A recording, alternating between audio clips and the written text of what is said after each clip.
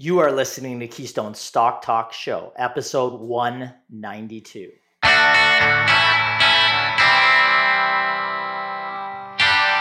If this is your first time listening, then thanks for stopping by. This podcast is produced every week for your enjoyment, and show notes are found at www.keystocks.com.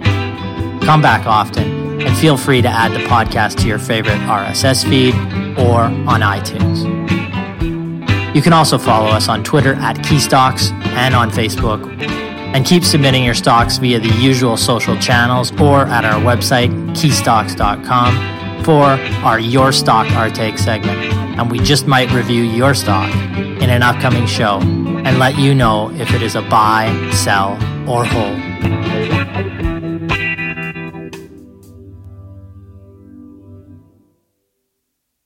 Well, we made it through another year and off to our bold predictions for 2023. Bold predictions on AI, gold, the housing market, bull markets, inflation, M&A activity, and Brennan's love life. We've got it all for you packed into this show. We're going to also look at our predictions from 2022, which came true, which we were completely misguided on. Let's get right into that show today. I'm going to welcome my Aaron Dunn and my co-hosts, Brennan and Brett, the Killer Bees. How you guys doing? Doing well. Happy holidays. Nice to see you guys again. Happy holidays. Yeah, it was good. Did you guys have a good holiday period? I sure did. Yep. It was great. The time of your life, Brennan? Yeah, it was awesome. Like I was kind of telling you guys before, but my uncle ended up getting a bunch of tape from the 70s of my dad and my uncle and my auntie when they were kids. And I watched about 2 hours of video. There was no sound, but just seeing my dad as a kid. So 1 hour, cool. How old was 1 he? hour and 45 minutes. I think he was it started out as about 13 to 14 up until he was 19. So it was cool. I got to see him figure skate in Great Falls, Montana. Maybe I'll send a clip of that. 1 hour and 45 minutes of figure skating. No. It was it was my grandma and grandpa, and it was awesome seeing them young.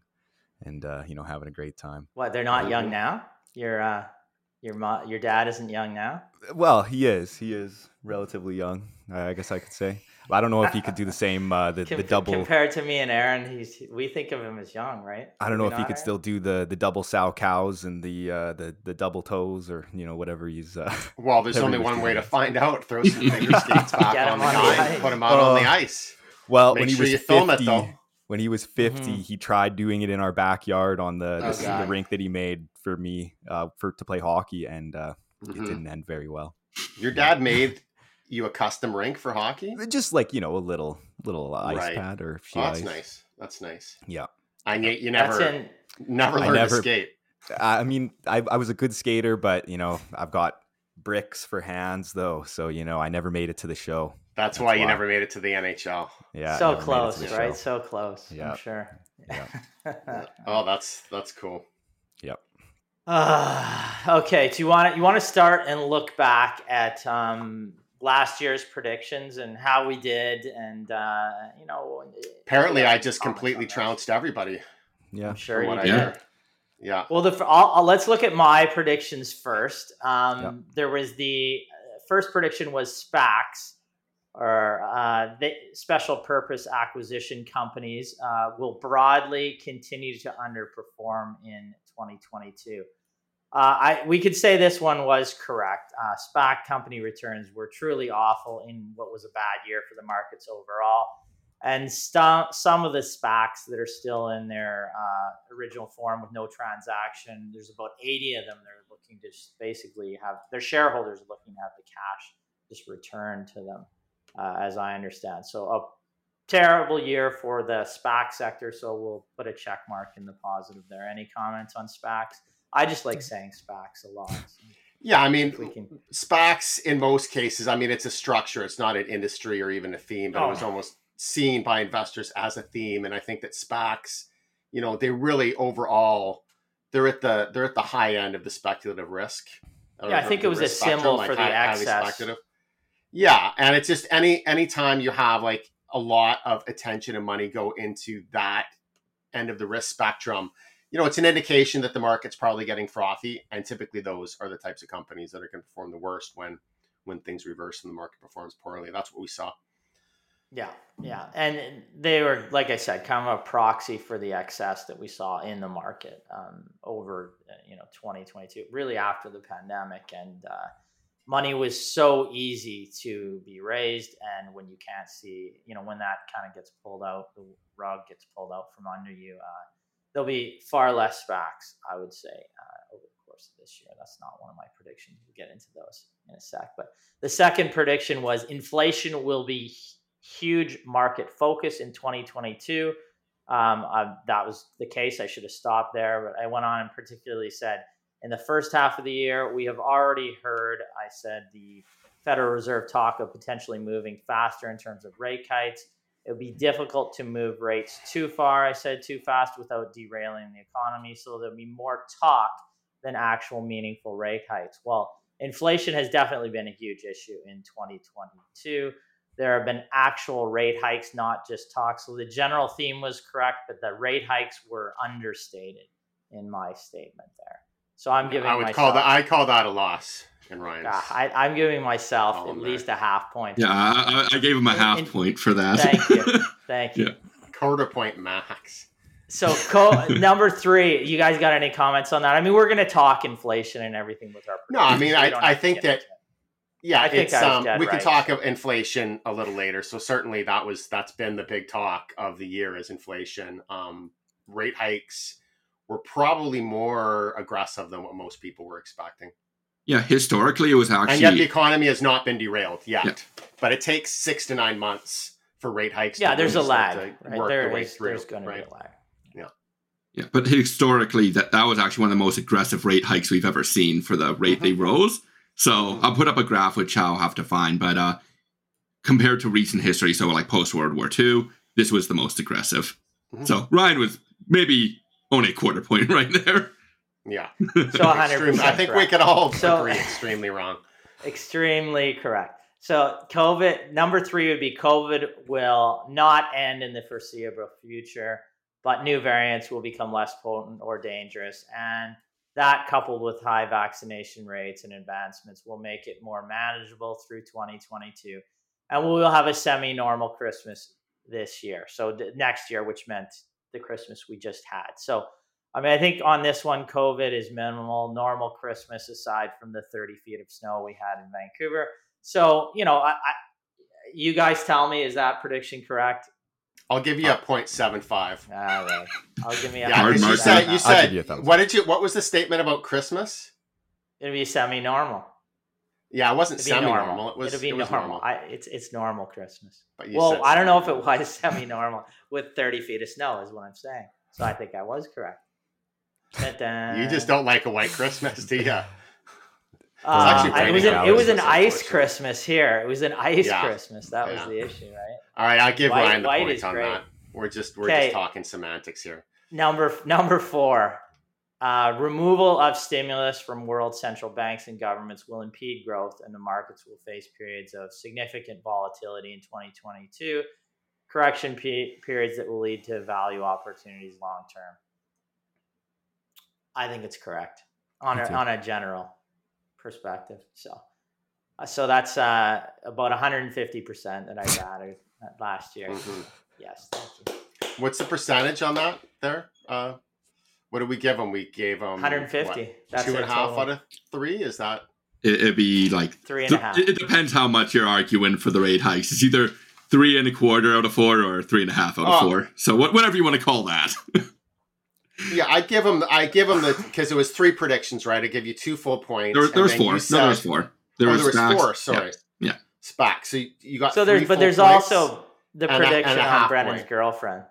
Oh, okay. Yep. Go ahead. Which was that I'd get one, right? Brennan will state that he has a girlfriend only for it to end up being a figment of his imagination, I think was the prediction, basically. So I did momentarily have a girlfriend, but that's why I was getting to 150 points somehow out of 100. And then you took your pills and she disappeared, right? Yeah, and then all of a sudden, poof, she was gone. Did she meet your family? No. 150. Did she meet your friends? Some of them, yep. Did you introduce her as your girlfriend? Yes, yeah.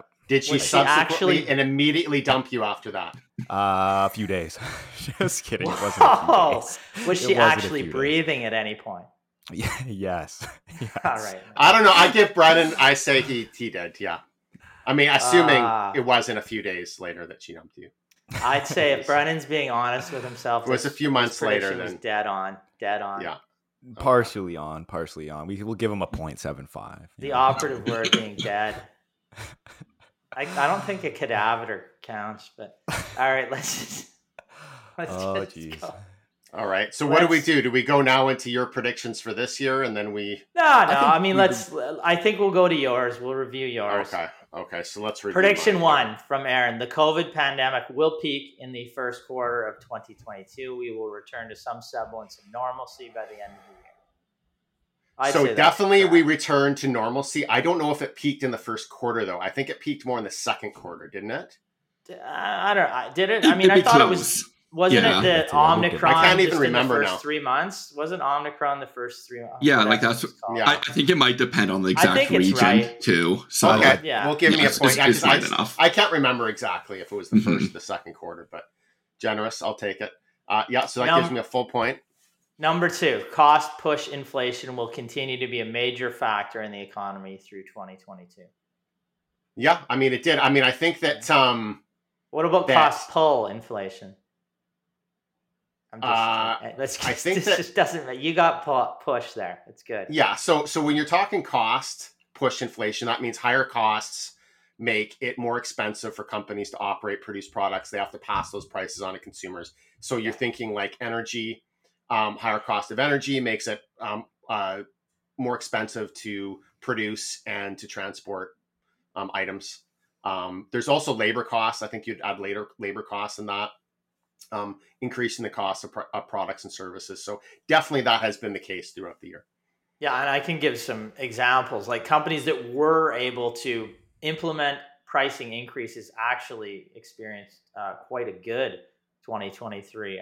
Like Hammond Power, for example, which was able to do 4 price increases the year before, so get ahead of it, and a couple over the course of this year. Had an absolute blowout year, and the stock was up, over 100% on the year.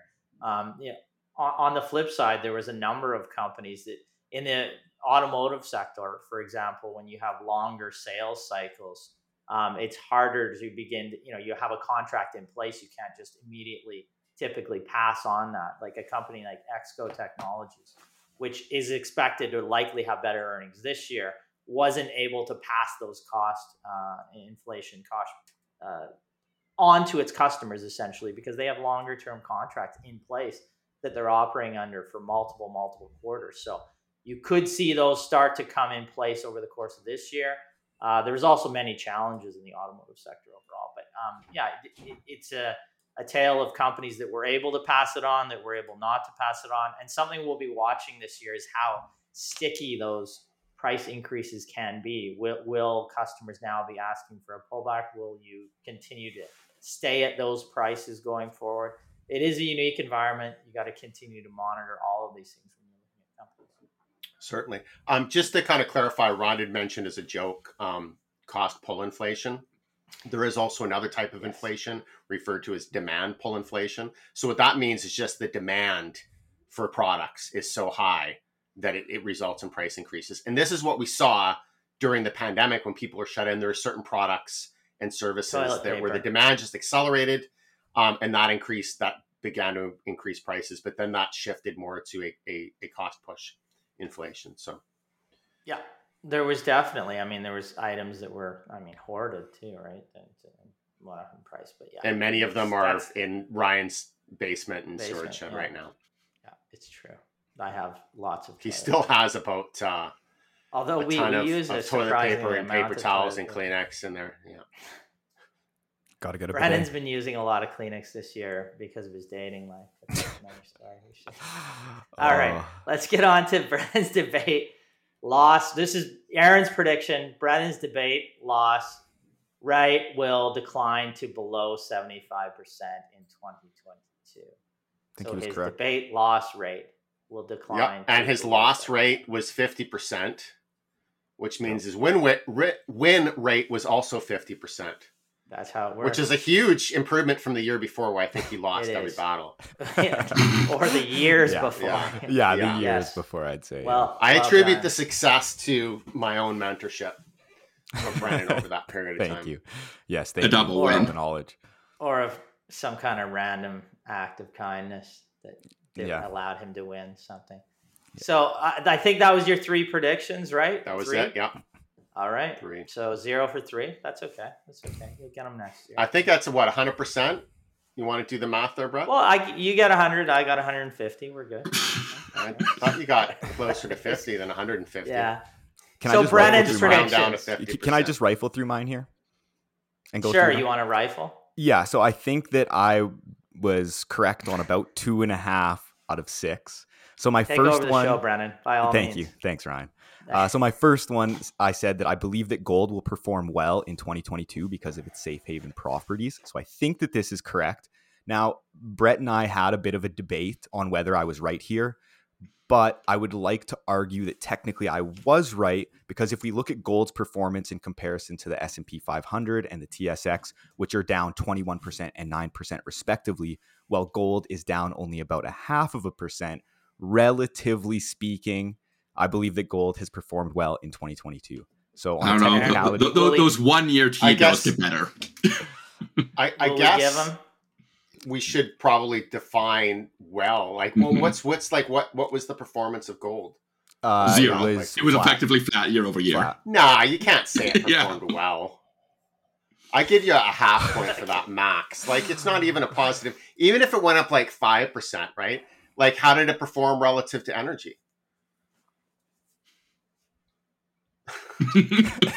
Well, it is cherry picking an asset, but we would have had. I think we need to define what was well. And that's if we went well in relative terms, but if you just mean perform well, it probably just give him the point. Then he no. It doesn't matter anyways. Let's see. Anyways. Oh, now it doesn't matter. It does. I mean, let's see how wrong he is. Let's see how wrong he is in other areas, and then maybe we'll be charity. This one's funny. This one's funny. Yeah, we'll compromise. We'll give you points. The next one hurts. Don't worry. Yeah. Okay. Here's my answer question to you on that. When you made the prediction, were you thinking in absolute or relative terms? Absolute. I will say. I don't remember, he says. I really don't remember, but it was probably absolute. But like this year, when you look at my predictions, I'm, much more, specific? I really define. Yeah, I'm specific with, what I mean. That's not good protocol. That's probably being a forecaster. Yeah, I know. You want to be as vague as possible. It's okay. Yeah. Anyways, let's let Brennan. So my next one is small cap stocks will perform better in 2022 than they did in 2021. Well, I was wrong. The Russell was down 23%. So the next one that I had, he's just moving on from that one. Well, it's because I was wrong. It's as simple as that. Now, number 3, I said that this one was a flyer, but I said that Rio Tinto would announce a new discovery and plan to advance a diamond mine in Saskatchewan during 2022. See, that's very specific. This is very specific. This was so wrong. Essentially, Rio Tinto placed the project on care and maintenance and also advised that it intended to conduct a near-term review of its alternatives regarding the project, including its potential exit. So I just want to say here, this is a cautionary tale of investing in junior exploration companies and is why Keystone chooses to avoid these speculative stocks. I have followed this Saskatchewan diamond project. And why we told Brandon not to buy the company. Yes. Well, I was just going to say, I followed this Sask diamond project since I was a teenager, and it was the first stock that I've ever purchased. Since last year. No, since I was, maybe 14 or 15. Also the last, because Brandon put 100% of his portfolio in it. But in hindsight, I wish that I would have been holding, a cash flow producing business over all of those years rather than. So how did that company perform? Down 60%. Star Diamond Corp. Yep. Honestly, that's good. Would have that's expected it to be even more. I thought you were going to say like 95% or something. No. And are you still with it? Do you still believe in the story? I sold a lot of it, and I am now transferring most of that capital into my new widget into business? Keystone's recommendations. We've got a few here that I'm definitely going to be buying in the new year when I can move that capital from the TFSA into my other TFSA. So yeah. Now, I was wrong there. My next one, the semiconductor chip shortage will continue to be an issue throughout 2022 and even potentially into 2023. I think I get a half point here. I think the chip shortages turned into kind of a surplus in some industries mid-year. And like even, by late June 2022, Micron came out and said that it would reduce production, which even caught them by surprise. So I think, very weak results from Micron in the last quarter. Really weak. Yeah. And then this one kind of goes with what you guys were saying, the COVID. I was going to double down on my prediction from 2021 and say that the pandemic's end will be in sight by December of 2022. I think this is correct. And my last one, that I said that I was going to win the basketball draft that I was in, taking home the glory and $450 in cash. I was wrong. I went undefeated all year, but lost first round of playoffs. Yep. So when the pressure hit, you folded like a cheap suit. Yeah, exactly. Sounds like somebody else Ryan used to follow. I know. Anyways, we won't go with that. I know who you're talking about. So 2 for 6, maybe. I don't know. If I give myself a half point on the gold one, 2 for 6. Yeah, I'll give you half on that. I'll give you 0.75 on it. Oh, thank you. Yeah. So what a good predictor would say, I made 2 correct predictions last year and then not mention the other ones. That's what you should just do. 2 great predictions. So half his correct predictions were the same as your guys's. Relative to most forecasters, Brennan's performance was actually incredibly strong. Stellar. To be honest. Thank you. They just don't talk about their losses. It's true. Yeah. All right. Well, I'm glad we went through those. We saw how we did last year. We're going to get into our predictions. But before that, I've got a little piece to share about predictions generally. Like, Aaron was kind of foreshadowing this right now. I'm decided to start our prediction show or our forecasting special show with a piece on why forecasting is absolute folly. Undoubtedly submarining the entire episode, but from my perspective, the following needs to be heard by serious investors. I will start with a few quotes. Okay, the first quote here is there are 2 kinds of forecasters: those who don't know and those who don't know they don't know. And that is from John Kenneth Galbraith. Macro forecasts, again, the second not prediction here, but quote is forecasts create the mirage that the future is knowable. That is from financial historian Peter L. Bernstein. And I think this is my favorite. We'll build off this in a moment.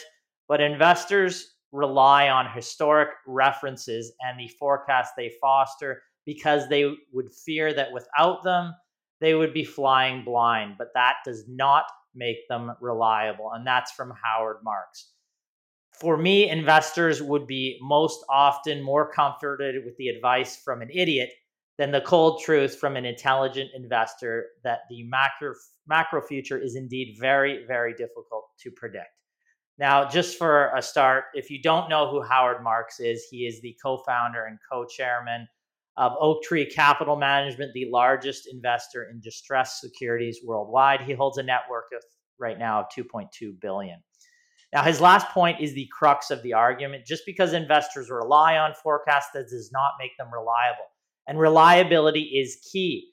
If they are not reliable, they are useless and in many cases harmful to your portfolio. So let's continue on this folly of macro forecasting. Now, when considering the reasonableness of forecasts, Marx believes we should decide whether our world is one of order or one of randomness. In a recent memo, he states that, and I will paraphrase him here, is the world entirely predictable, entirely unpredictable, or somewhere in between? For me and him, it is likely in between, but unpredictable enough to make most forecasts unhelpful. Since our world is predictable at some times and unpredictable at other times, what good are forecasts and investments based on them if we cannot tell which is which? Now, let's continue on this. I like to use examples, so does Marx, and this is one from him.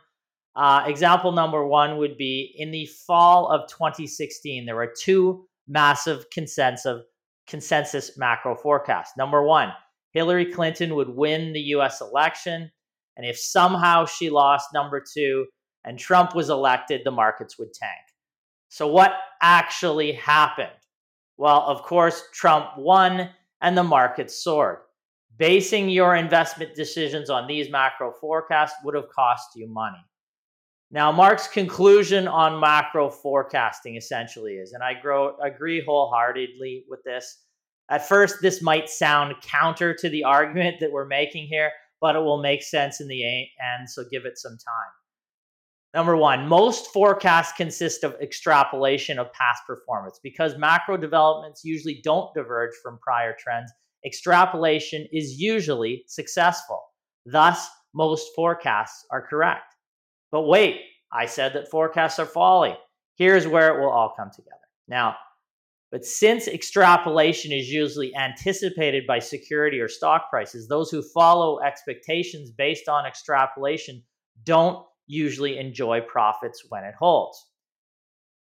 Now, once in a while, the behavior of the economy does deviate material from past patterns. Since this deviation comes as a surprise to most investors, its occurrence moves markets, meaning an accurate prediction of the deviation would be highly profitable. However, since the economy does not diverge from the past performance very often, correct forecasts of deviations are rarely made, and forecasts of deviations turn out to be incorrect. Thus, we have two scenarios. Extrapolation forecasts would be number one, most of which are correct but unprofitable. Number two would be potential profitable forecasts of deviation, which are rarely correct and thus generally unprofitable. The conclusion here is most forecasts don't add to returns, though they can be very entertaining. And that's what we're trying to do here today. While one should not ignore the macro environment, it is folly to try to base your investment decisions on macro forecasts, which require far too many inputs for even the best forecasters to consistently get right. Finally, I'm going to give a final example here. Example number two, I think this hits home for where we are in the current markets. In the S&P 500 had fallen by March 9th, 2009. The macro forecasts at this time were terrible. At that time, the S&P 500 had fallen 57% since the bear crash began in 2007, and pessimism reigned supreme. But what happened on that day? The stock market turned around and suddenly embarked on the longest bull run in history. By 2013, the S&P 500 had gained back all the losses of the Great Recession. If you listen to macro forecasts, you would have been nowhere near the stock market at some of the best times to invest in decades. Now, we'll look here again at the folly of macro forecasting. To me, the stock market is an early warning indicator. It starts declining, and it started declining in this case in mid-November 2021, long before the recession hit. On the flip side, the markets typically bottom long before it ends. What you should do is find stocks you want to buy today and start buying with a long-term plan. The problem is most people buy stocks the wrong way, curiously behaving differently to price increases or decreases than if they were purchasing almost anything else. For example, if steak were 30% off at the supermarket, you'd buy it. Stocks drop 30% in price and many panic and sell. The opposite is also true. The price of steak jumps 30%. You substitute, you buy chicken or just buy less steak. But in the stock market, stocks go up in price 30%. Many buy for fear of missing out. Historically, we know these are terrible strategies. When great cash-producing stocks come on sale, it is a great time to buy. So what can you do? Focus on what you can control. Number one, you can control the composition of your portfolio. Essentially, how many stocks to own and over what period of time to build it. Number two, you can control what you put in your portfolio. And this is the most important part. The types of stocks you want to own. Great cash-producing businesses that trade at reasonable valuations with growth paths ahead of them. Dividend growth and just growth stocks. That's what we recommend in our client portfolios. We'll continue to do that in 2023. Now we're going to go on to making a bunch of useless predictions. We are. After saying that, of course, we're going to make some great predictions here. Who wants to start? I'll start. Oh, me? Okay, I'll sure. We're all jumping at the gun. Aaron's going to start.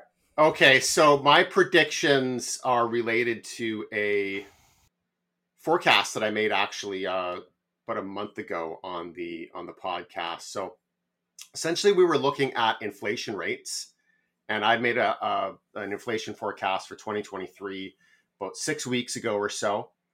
And what I'm going to do is I'm going to reiterate that forecast here. So prediction number 1 is inflation continues to decline through the first half of 2023. Now, when people look at the inflation number, typically what is put up front and center is the year-over-year inflation figure, which is still stubbornly high at 6.8% year over year, well above the 2% target that the Bank of Canada sets. And I believe the Fed sets the same target in the US. But really what's more important in terms of trying to analyze the trend of inflation or where it's going to be in 6 months from now is to look at the month-over-month figures.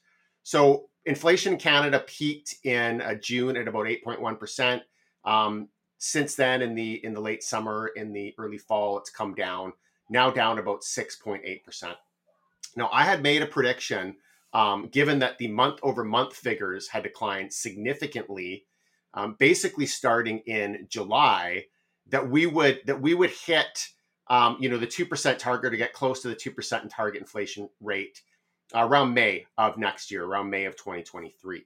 Now, my prediction was somewhat derailed because I was assuming 0.1% on average monthly inflation, basically extrapolated out to May of next year.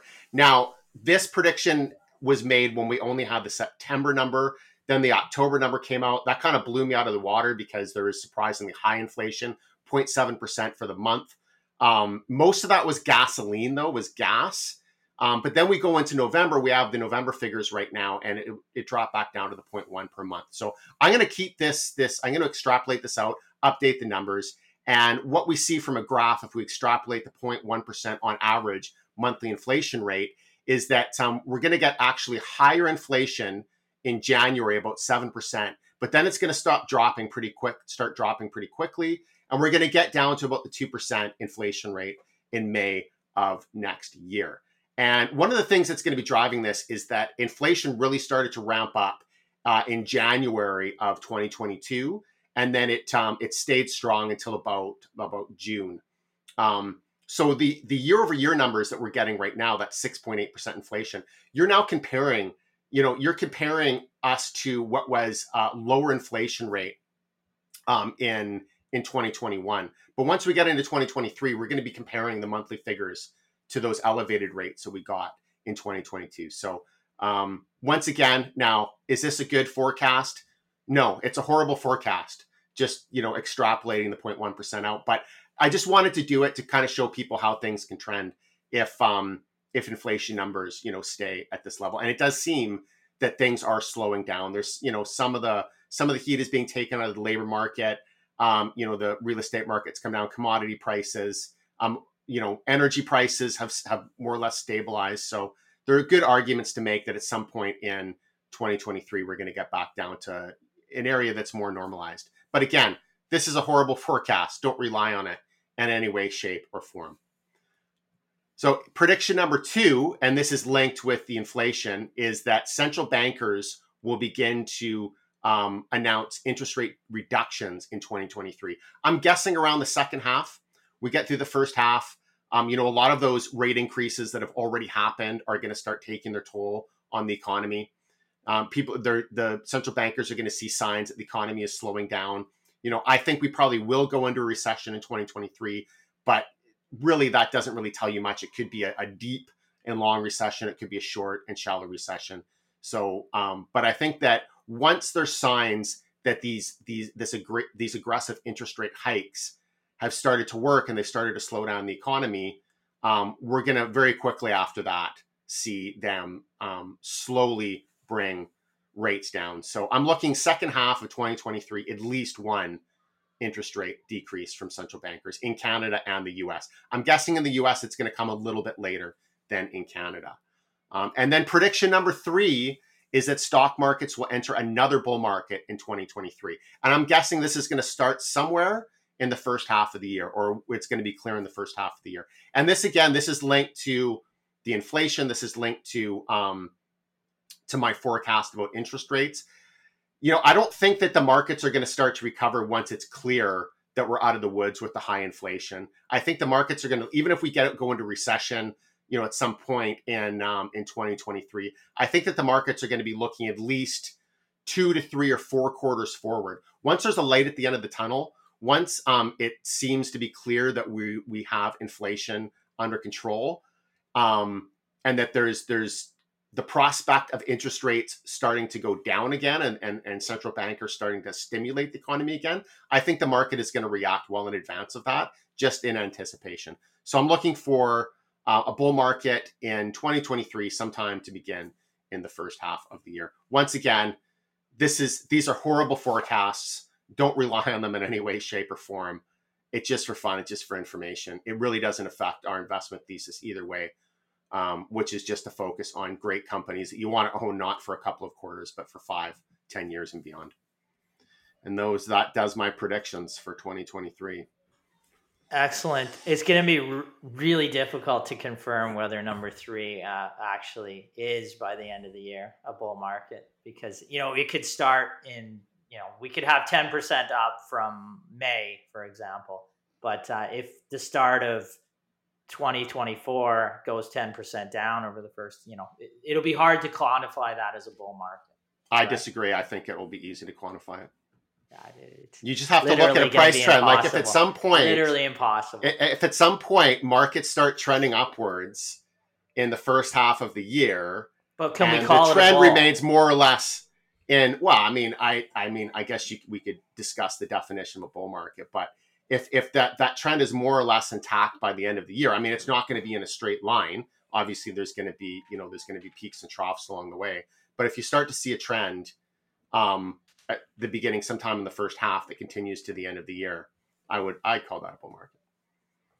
Ryan's already setting it up to argue, it's a half point, it's 3/4 point. No. Of course I am. Of course. Oh, it's perfect. Okay, well, I can start with another one. I'll start with one, then you guys can comment on it. There'll be some comments there, and then one of the other clowns can do a prediction after this. Okay, so I'm gonna say my first prediction: AI, or artificial intelligence, will be one of the most discussed themes in 2023. The next and best investment ideas are coming here, but investors beware of the pretenders in this segment. So AI, or artificial intelligence, will be one of the more discussed themes as more use cases are imagined and essentially flushed out and realized.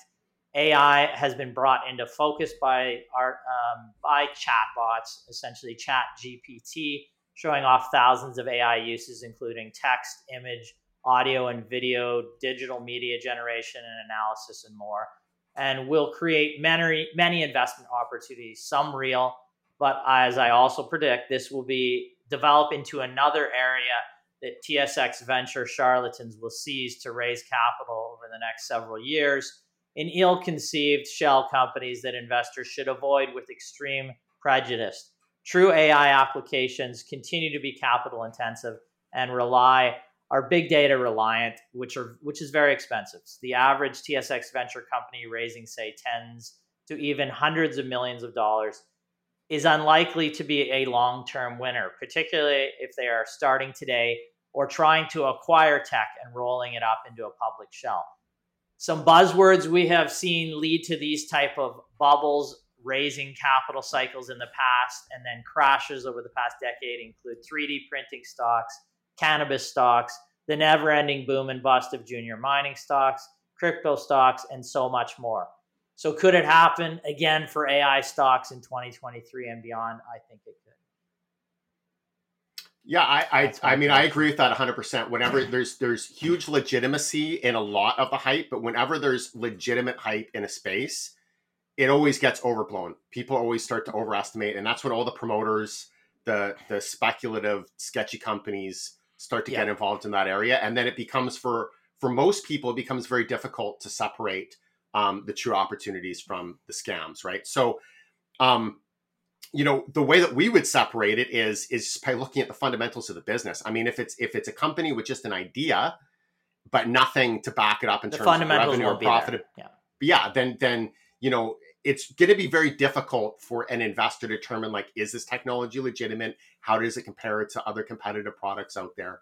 But if a company is actually producing revenue from their and ideally profitability as well from this technology, then that's a good indication that the experts in that field, likely the businesses that they're selling the technology to, accept it and are willing to take money out of their pocket. So that is the best way for somebody who doesn't understand the technology completely to assess whether or not a company is legitimate or not. If there's no revenue, just assume that it's not legitimate until revenue comes. They should be able to produce revenue if they have a great technology. It's possible you will miss a couple of opportunities, but you will also miss a lot of major speculations and scams. And there are great opportunities out there that are producing revenue and producing cash flow. So we have some ideas in the space, best ways to invest in things like ChatGPT or this coming AI transformation. And it doesn't involve just looking at highly speculative companies. Anybody who's interested, they can reach out to us as well about some of those names. So how do we quantify if you're right or wrong on this one? Well, we see if the theme of the year, if everybody's talking about fair enough AI. If there's a lot of headlines. If nobody's talking about AI, if there's no companies that are listed as AI related companies, if you don't see a bunch of buzzwords, I'm not going to guarantee on a prediction, but I'm sure by midway, our seed, our sweep through this year, there's going to be a lot of TSX venture companies that say, XYZ mining that used to be XYZ mining is now AI. I've already seen a lot. Yeah. Company. Yeah. So we're going off how many companies change their name to something to do with AI. Is that our metric? Exactly. Okay. I mean, even on our chat sessions, clients have been asking metric about ChatGPT and whatnot. So, we are already seeing it, start to take place where it is in the forefront, I guess. Yes. Yeah. ChatGPT is a natural language processing software, essentially programmed to engage like text-based conversation with people in a natural human-like manner. It's owned by OpenAI, is it not? Correct. Mm-hmm. Yeah. Yes.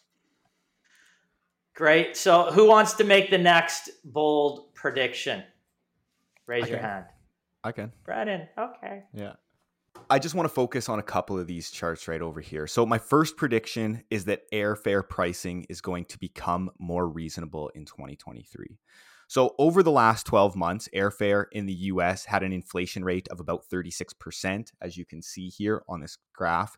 And essentially, I believe that airfare pricing will begin to normalize in 2023 back to its pre-pandemic levels.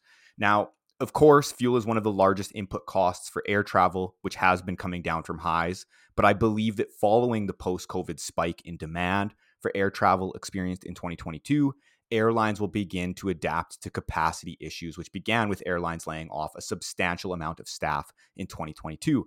For example, WestJet just released their new strategy earlier this week and said that they're going to take the Calgary-based airline back to its roots in a world emerging from 2 years of pandemic restrictions and lockdowns, which means the CEO said more centralization in Western Canada while looking for ways to make flying more affordable. Now, I mean, whether this new CEO will be able to actually change this and make flying more affordable is a question, but it is a push for progress.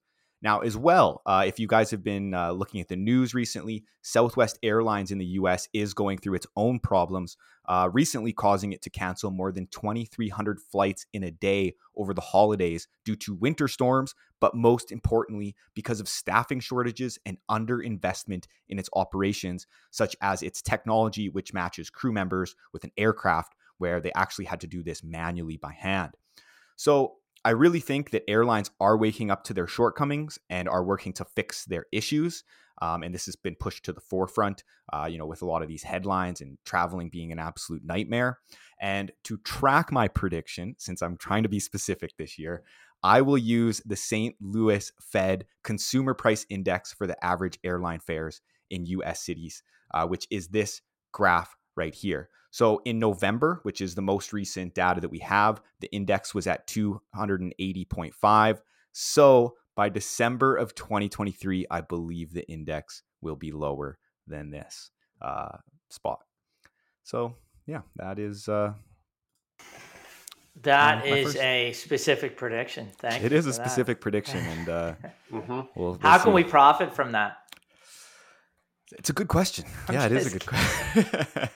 No, I have noticed a number of new airlines flying out of YVR, out of Vancouver, JetBlue, Canada Airlines. So I've seen a few coming up. Porter, I think, is coming out of YVR now. So competition may also lead to lower prices, we would hope.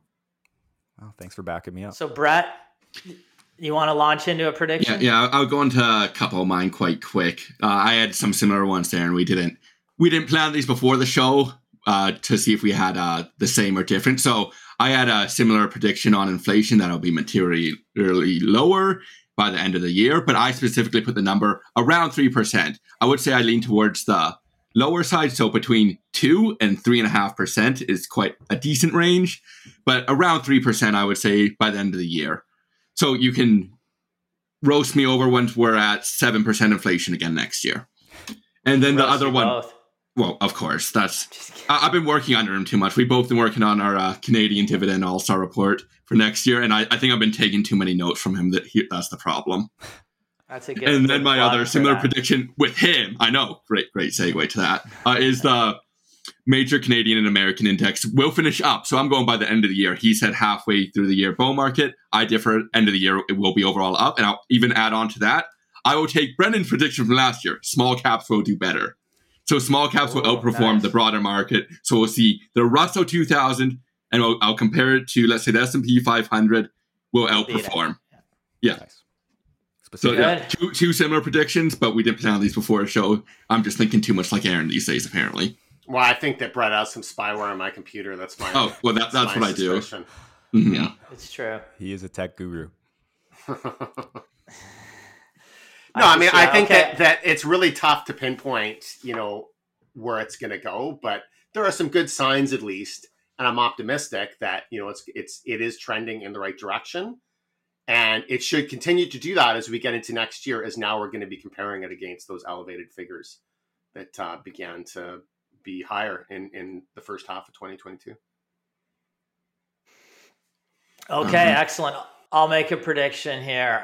Housing prices continue to fall, a significant decline in North American housing prices in 2023. So housing it started to roll over near the end of 2022 in terms of pricing, has actually held up well for the year relative to other asset classes. The S&P CoreLogic Case-Shiller 20-City Composite Home Price Index, that's a mouthful, is still up 6.46% in 2022, where stocks, crypto, for example, a number of other commodities have collapsed from their highs on the year. The rate hikes in 2022, which were late and very aggressive, have a lagging effect as monthly payments reset over the course of 2023. Demand for homes lessens, and the reality will set in for those on the margins, forcing some sales at some point. I'm not saying it's going to get crazy or anything, but some kind of significant decline, and we can measure it by looking at that S&P CoreLogic Case-Shiller 20-City Composite Index, likely in the range, beyond 10%. Sorry, is what I'd be looking for. Okay, can I follow you up there? You specified you think that housing prices will be down across North America, will be down at least 10%. Well, no, that index. That index. Okay. 10% though is the figure that you're. So that's a very specific. That's a significant. Quantifiable. Oh yeah, no, yeah. I just wanted to quantify, but that's a very quantifiable prediction. Mm-hmm. Planting the seeds. You can tell Ryan's not a forecaster because when you're specific, that's a compliment. I didn't say exactly 10%. I said 10% or greater. Yeah. If it's 9.8, I can still get 0.75 points. So. I would give you, if it's anything over 9.5, I would give you 100%. Look at that. That's very generous. I'm very generous. I thank you. Well, it's the Christmas season, right? So, yeah. Yeah, we're going to tape that, play it back, because it's going to be 9.49 or something. Well, then you get 0%. So. Yeah, that's true. So we'll see how that goes over the course of this year. Maybe it'll get more affordable for Brennan. That's what we're all and that's a nice segue into one of mine. So my second prediction here is because of elevated interest rates, I believe single-family residential housing prices in Saskatoon will decline about 6% to a median price of $380,000. And to track this, I will Did you say 6%? Like you're exactly. What if it's 7? Well, sorry, I do have like a little squiggly approximate sign, so approximately 6% to a median. But if it goes price. down 10, are you wrong? Yes, I'm wrong. Let's go like plus or minus, 1%. Okay, let's do that. So give you 2%. Or thanks, 2%. So to track this, I will be using the Saskatchewan Realtors Association Home Price Index, which is currently priced. That exists? It does exist. It's in Saskatoon too. So the most recent median price, and this was from November data, is $403,000 for a home in Saskatoon. I believe that it's going to come down to about $380,000 by the end of the year, but we'll see. And your dreams don't count, for the record. Thank you. And yeah, right. I mean, Saskatoon's a less volatile market, than a lot of the rest of Canada because, not many people want to live here. But or because there's 17 houses. Well, and it also snowed 2 feet in the last, couple of weeks. It almost did here too. So. That's true. That is crazy. True. Do you guys have any more? I've got. Yeah. Okay. I've got one right here. Yep. Now this one's very specific and will be quantifiable. So it's a dicey prediction. Then more companies from our 2023 cash rich profitable stock special report and just general small cap coverage generally will be acquired than in the previous year. Smart money will start buying with the declines. Aggregate M&A will be down as less transactions are completed in down markets, but the smart money will be buying. I'll give you an idea. Last year, every year we do this, we're completing work on it right now, looking at all TSX listed and TSX Venture listed companies, pulling out cash rich, small to mid cap companies with have net cash positions and are profitable. So we do a report on this annually, been doing it for about a decade. Last year, approximately 90 companies were pulled out, 4 were acquired, and 2 more had their assets purchased for essentially for cash out of the business. Now, the 4 that were acquired were Freshii, a company that we outlined in a number of reports as a potential takeover target. So there's a prediction that went well. Freshii is a food provider, essentially quick service restaurant. The other company, 3 companies, Goldspot, Discoveries Corp, Macro Enterprises, which is a company that was recommended and owned by Keystone Clients, management-led transaction here. We expect more of these type of management-led transactions in 2023. And finally, Vigil Health Solutions. There was, again, like I said, a couple of publicly listed companies had their primary public businesses acquired. They are still trading publicly, but with just the cash on hand, seeking other business opportunities. One of them was StarX International, which we actually talked about in a recent podcast. The other one was Noble Iron Inc. All of these were acquired for significant premiums, so there are opportunities here. I note that there was these going private transactions. I believe those will uptick in 2023. There was just one completed in the small cap segment on December 9th, a going private management buyout of a small cap insurer. The company was called ICPEI Holdings, symbol ICPH. It was bought for cash considerations of $4. That was a 90% premium to its closing price of $2.10 the day prior. Significant opportunities in this regard may present themselves in 2023, but one will have to position themselves ahead of time in good businesses, and that is what we are looking for in our small cap report that will be cash rich small cap report that will be out this month. I think I could add another one too that ended up getting takeover. Apollo Health. That was another company that ended up getting taken out. Apollo Health, yeah. Primarily, I think it was just for its cash balance that was getting taken out. But, that was a company that we were intrigued by. I know that Ryan wrote a huge report on it. We were about to recommend it, but we didn't, and there was a good reason why. And they ended up getting acquired at, substantially lower than what they were trading at when we wrote the report. But anyways, that was another business in there. Thanks for pointing that out. Yeah. Now, was that I was wondering, was that in 2020? It was at the very beginning. I believe it was January of 2022. Yeah, I think that we didn't put them into that report. That's why they Yes. No, I think good point. I'd have to look at the report again. Excellent. Now, okay, let's see. Do you have any other predictions? I've just got one more. I've just got, one more real one, actually. This year, I'm saying that gold will perform well in 2023, relative to other asset classes. This year I'll actually, have a relative performance in relation to the TSX and S&P 500.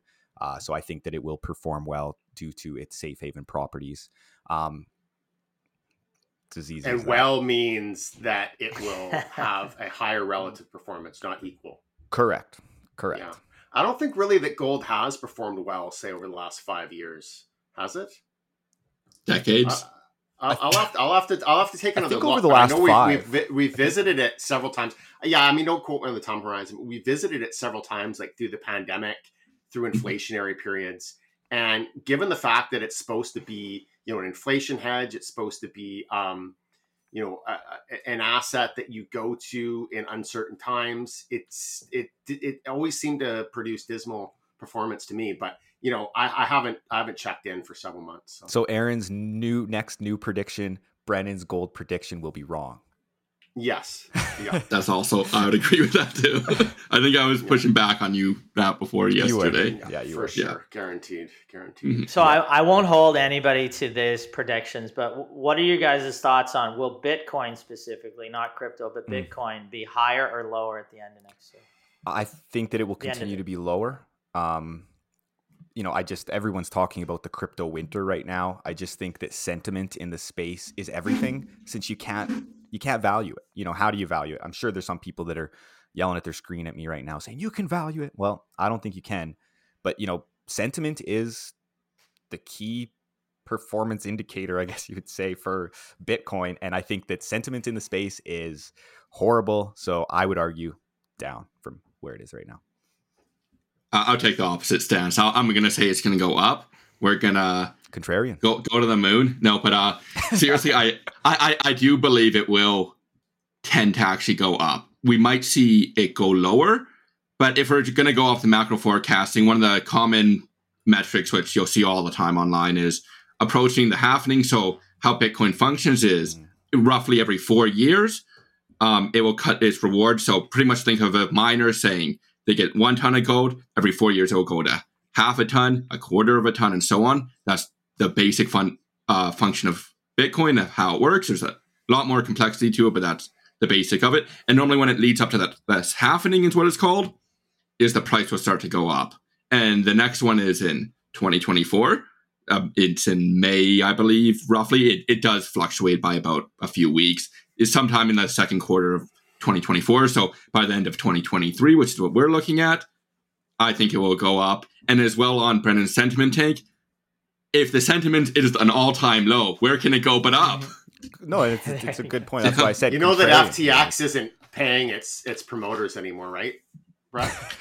Oh no! I'm looking for Bankman-Fried is going to jail apparently. I'm going with WonderFi. Kevin O'Leary's no connection to FTX there. Right. Okay. Yeah. Okay. Just want to make sure you get paid for your plug there. Yeah.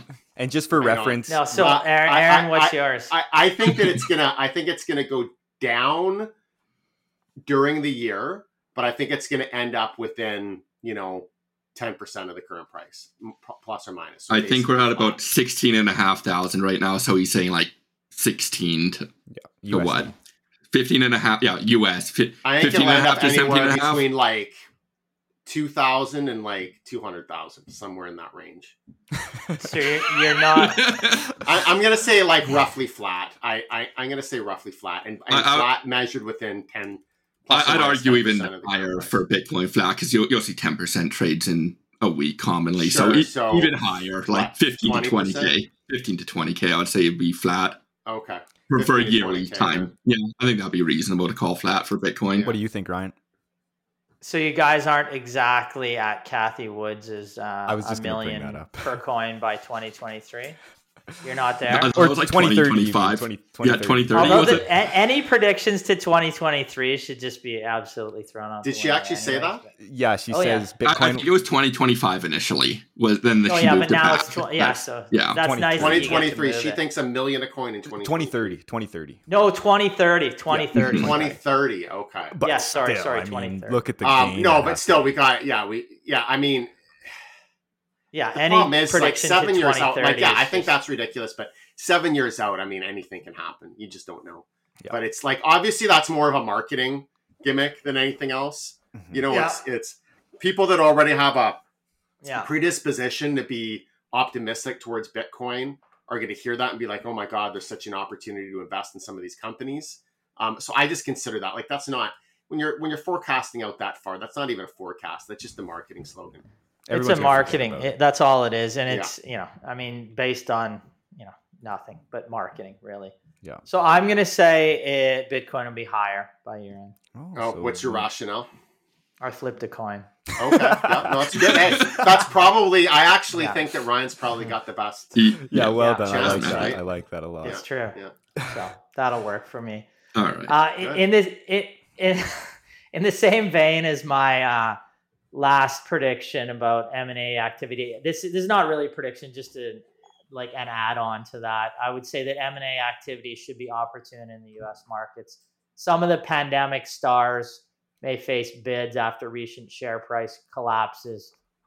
Some will still need to decline further to become really attractive, but names maybe like Pinterest, Peloton may face some M&A activity, at least rumors for sure around them. I would say I'm not sure if even Zoom if it continues to decline at some point, maybe it becomes a name that people look at. But again, many need to still fall to be truly attractive. But there are going to be some sharks, some smart money start to come in to some names that actually do have cash flow and earnings to start look at those. Probably some names that you heard a lot about during the pandemic. Mhm. Do you have any more, Brennan? Just about my golf game this summer. Yeah, well, I have one about you. I mean, I'm not going to make any more girlfriend predictions about you. Sure. I'm sorry. Brendan I had know the girlfriend. you It's a need win. this. I know Yeah. it's true. Yeah. But Hey. I'm just going to say, I Not think everything Brennan lasts forever, right? Like you had your It's experience, true. you moved on. Brendan moved on. Brennan, my prediction is Brennan will end up taking his sister to the prom this year. That's my prediction. Well, Yeah. what prom? High school? Well, or- oh yes. Well, didn't you missed your prom due to COVID, didn't you? Oh yes, this is technically true. That no, it was it was actually in 2012 that I had a prom, and there was actually a huge storm. Back in the so day, that's people why, used to do that. That's why I missed my prom. But I actually did. It got canceled because there was a huge storm in my hometown. Anyways, so And your hometown is? Prince Albert, Saskatchewan. You usually say PA. I know, but I mean everyone else. We can get thinks comments on if he says PA, if Brennan says PA, does anyone know what he's talking about? I mean, comment on across that. Canada, Somebody they probably comment on wouldn't, that. but everyone in Saskatchewan, I It's think, would true. know. But yeah, just my last prediction, and I'm going to try and hold myself to this because I got a golf tech lesson for Christmas for my parents. So they're going to analyze my swing and whatnot, which is pretty nice. Thank you, Mom and Dad. But this summer, my golf game is going to improve, and I'm going to break my 2022 summer record game of 83 on the course behind my house. I mean, the real goal is to crack into the 70s, which I've only done a few times in my life. But we'll see if I can improve on that. No comment. Nice. All right, I got a couple We more. all care about your golf game, and so do the listeners. Well, so I just wanna that hold was a myself really good one to accountable end on. To the listeners. True. Just like when it was, I put out that I was writing the second level CFA, I failed it miserably. I I had thought to we tell were never everybody. bringing that up again. It is what keeps it is. Coming back. Yeah, I did end up passing it though eventually, but I'll make a final prediction on the Canucks. They will go on a stupid run right now after a abysmal start to the year, and it will make it so management believes they are actually somewhat of a good team. They will not trade the players they should at the deadline. and the Canucks will again either squeak into 8th place or just miss the playoffs, and I will shoot the owner. No, I'm just kidding. That's good to say. And they won't If draft that Bedard. actually happens, let's not. No, I'm Yeah. kidding. But yeah, it'll just be rinse and repeat from what it's been over the past 10 years in Vancouver. We'll be trying to pull on the wrong road that we should be pulling on, so that'll be fun. Yay! All right. Any other final predictions? Yeah, I got a couple more. Okay, good. One on Aaron's my background funding from FTX. I'm actually going to say FBF is going to get convicted and sentenced to 20 or more years. I am going to say they're not going to give him a slap on the wrist because they've already his co-conspirators, I guess you could call them, ex-girlfriend Caroline Ellison and co-founder Gary Wang have already pleaded guilty. They haven't been sentenced, but they pleaded guilty about I think a week ago or so. And I think they're going to actually throw the book at him. I think he's going to get the full sentence. So it's 20 to life is what most people with an actual background in law, I have no idea. I'm trusting them in saying he can actually face life in prison for this one. But I'm saying he is going to get a high sentence, at least into respect what they can put on him. Yeah. And then I do have another prediction, but if you want to comment on this one. Well, I was just going to say that a lot of people might be a little confused because they hear a lot of these abbreviations, FTX, SBF, and it's really, I'll admit I was confused about it. So just for clarification, FTX is the company. This is the crypto exchange. SBF is the founder, Sam Bankman-Fried. So that's the abbreviation of his name. People refer to him as SBF. The company is FTX. So just so that everybody knows there. One of the things about and Aaron, SBF, what is AOC? Can you tell us what AOC is, please? Yeah, okay. It's and then we'll talk about GSP and everybody who's got like these abbreviated names can just go with the or the hyphen names can go with the initials. It's really cool. Makes them sound really cool when they're not being charged with fraud. But one of the things about SBF Sam Bankman-Fried is that he went on a huge campaign when all of this started, essentially doing like endless interviews, trying to explain himself, talking about what happened. I guess to try and rebuild this credibility. I'm not really sure why. That probably wasn't a great decision from a legal perspective because there's a ton of content with him replying to like accusations and all sorts of different things that are no doubt that's going to be brought up if he says anything that incriminates himself in any way, shape, or form, even just for perjury perspective, then that's going to come up in court now that he's actually being charged. And, generally I would say that most lawyers would say if there's a good chance you're being charged with a crime, don't go out on a media tour because you can always say something that you don't intend to say. And I do know there have been some interviewers that I follow that claim, I haven't watched the interviews myself, but they claim that they, tricked him inadvertently maybe into like admitting things that he probably shouldn't have admitted. Maybe that's part of the reason why he actually ended up being charged. But anyways, that'll be interesting to see what happens. I'll be also interested to hear O'Leary's perspective and whether or not he would still back SBF if SBF is in a federal prison. Yeah, well, it's not the first time we've seen what's his name? The farmer bro, Martin Shkreli. Thank you. Yeah, he was most hated man in America. Yeah, exactly. He's out now. He's out of jail. Yeah, he is out. He got good time, and he is out. So, I think he got like 7 years, but served like 5 or something like that. Yeah. He's out. So there's your last big white collar case. So we'll see if it's more severe than that. But I'll go into my next prediction, which is an actual more serious prediction, I guess, as far as forecasting can go. Chinese equities are going to continue to fall, both the mainland and the ADRs, as well as any other depository receipt. So ADRs, which effectively when you're buying these Chinese companies on normally the New York Stock Exchange or NASDAQ or something like that, you're actually just getting a receipt saying, I can trade this share for this, but it's dubious to say the least for how some of these functions we saw in the fallout of the invasion of Ukraine by Russia. A lot of the Russian depository receipts that traded on the London Exchange just got delisted, even though the company had value, they didn't. So I would not be shocked if we saw something like that happening to the depository receipts, but even past that, the general underlying companies themselves are going to do worse. because we're seeing now the Chinese economy probably in the weakest state it's ever been in the recent 30 or so years that it's ever been. And they're actually facing lots of times their weak numbers, to say the least. Their accountability, their accounting standards as a whole are weak there, as well as their regulations are, I'm just going to say, corrupt. They'll probably have, if you get picked up by some of the diehard CCP followers, I'm going to get harassed quite a bit, but that one will be fun. I don't think we have many of them on the podcast.